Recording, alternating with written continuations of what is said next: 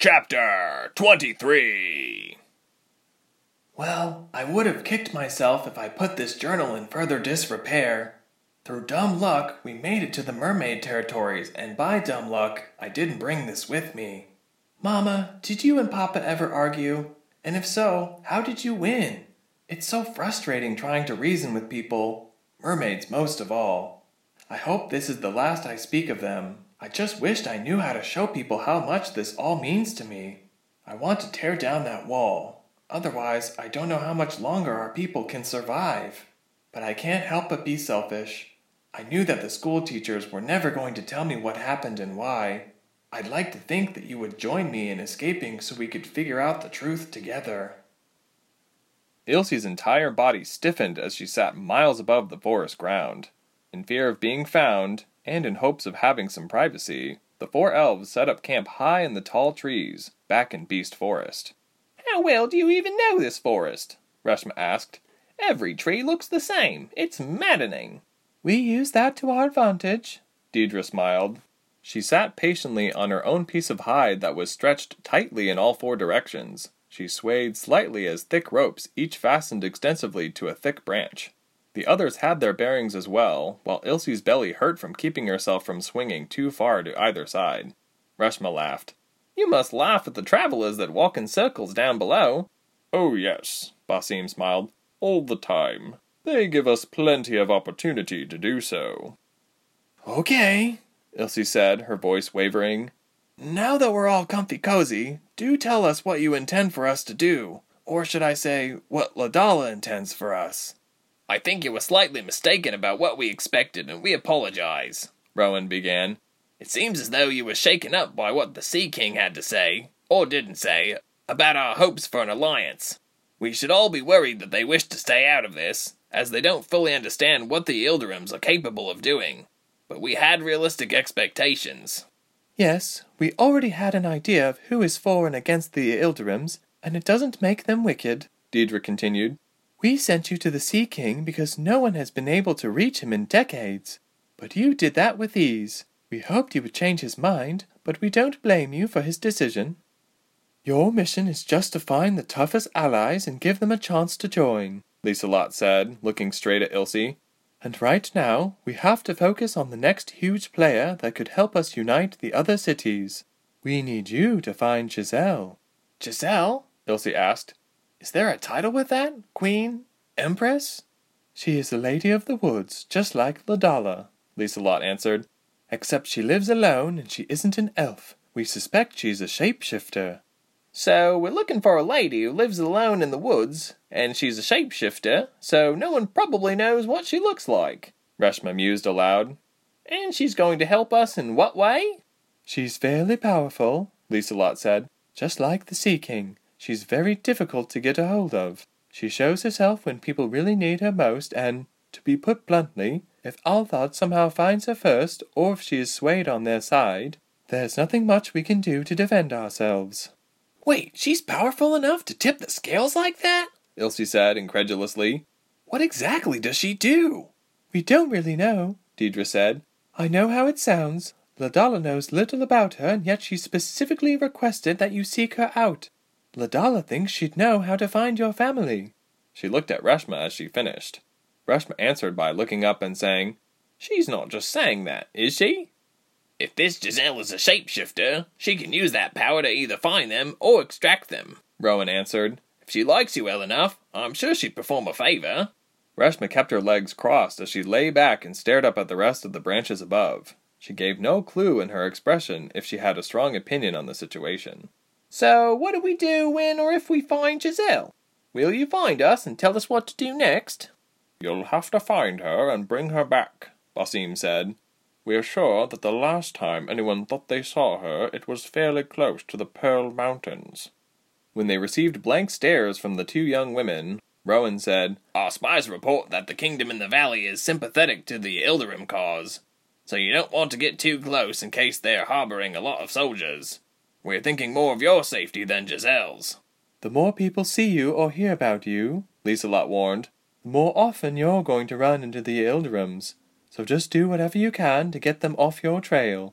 There is a small team of our stealthiest warriors that will do what they can to protect you while you're on your search.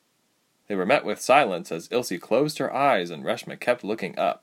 Their tree tents swayed and creaked as everyone suddenly sat and thought. Where will you go? Ilse asked softly. We'll be likely going the opposite way, Deidre smiled sadly. We'll be wherever Ladala needs us, probably to defend smaller villages that the Iltharims are targeting for soldiers. You take down a soldier and they raise 2 more, Reshma murmured. Any advice on navigating the forest in one piece? Ilse asked. Rowan grinned as he fished something out of his belt pocket. Should I toss it over? Reshma held up her hands in anticipation and Rowan tossed a small item into her waiting hands. She turned the small thing around in her hands to examine it. The spindles point north, he explained. You can at least know which direction you're going in. It doesn't find a path, but it does what it can. Elf invented, huh? Reshma grinned. Don't worry, you'll catch up soon enough, Basim smiled. If your horse doesn't frighten too easily, we can probably rest up here for the night and then go our separate ways. Ilse, look how far away our steed is, Reshma goaded. I refuse to look down, Reshma. Lay off already. The next morning, Ilse woke up to find that Reshma was already to her left, hugging the trunk of the tree and fidgeting with her tent. How did you manage that? Ilse asked. She rolled over to her side to get a better look. The other suspended pallets were gone, as were the elves that slept on them. As if I only managed things, Reshma rolled her eyes with a smile. Try to swing yourself towards me and don't look down, and I'll pull you towards me. Still wondering how Reshma did the same on her own, she tried to ignore the creaking sound the branch above her made as she swung herself closer and closer to Reshma. She was only a few feet away, so it didn't take too long. Once Ilse could confirm that she had a full grip on the tree, she let go of Reshma and looked around and found a branch to stand on. Well, that was a big deal, Reshma teased as she let Ilse's pallet, ropes and all, tumble to the ground below. As long as you don't let me fall down like that, Ilse muttered to herself. It took a lot longer to descend than it had for the elves to take her up the tree and into her hanging pallet. Her legs and arms ached and her hands throbbed by the time both feet reached the ground. Reshma only beat her by a few moments and was soon feeding Dash and preparing them for travel. You know where to go, Reshma said, tossing the compass to Ilse. The Pearl Mountains are northeast from here, if I read Ladala's map right. I have no idea how long it will take us to get there, but I will be happy so long as we don't lose this thing. They soon came upon a dirt trail where a few people were in front and behind them with animals and carts. They seemed to know their way, and many were men on their own or traveling with their sons, so Ilse assumed they were traders who had made and knew the path. The dirt, now mud, path wove through curtains of tall pine trees. The humid sun all but disappeared except for a few rare peeks through branches of pine needles. Wind blew through the branches, causing needles to lazily flutter to the ground below. I think someone is following us. Normally, I would be grateful for the paranoia, but we just barely found the trail, Reshma answered in a low tone. Let's just get through and keep our eyes open. Hopefully there are safe paths and people to travel with to the next village. The two kept to the road for once, trying not to give too many sideways glances at the other travelers. We need to find some water, Reshma said. We're already out. Ilse asked for directions to a nearby body of water, and then they took a deeper, muddier path that forked left of the road. No one followed after them, and they traveled down the path until they found a nice pond surrounded by patches of tall grass. Reshma slid off Dash's back and led the horse to the water to drink. Ilse took this opportunity to wash the fish stench out of her shirt. She also rolled up her pants to wade in a bit and continued washing her arms and face, but couldn't erase the sickening feeling that someone could be following them. A large branch cracked, followed by absolute silence. She looked and saw nothing. She wrung the water out of her shirt and hastily put it back over her head and nervously stuck her arms through the sleeves. She sloshed out of the water and sat on the side of the pond, unrolling her pants and lacing her boots again. Ilse looked around and Reshma was patting Dash's nose and between his ears as he stood patiently. She looked to her laces to continue tying them and stood up when she finished. She looked up and about choked on her rising heart. Without any warning, a strange creature stood nose to nose with her. She was met with large, round eyes with slitted pupils belonging to a round, furry face. With smooth, slow movements, it slowly rose to its full height and maintained its intense stare. Ilse craned her head to see clearly and noted that the furry creature towered at 2 full feet above her. Ilse immediately flicked out a dagger and pointed it between its eyes defensively. With one eye squinted, her other eye saw a savage, yet elegant, sleek creature.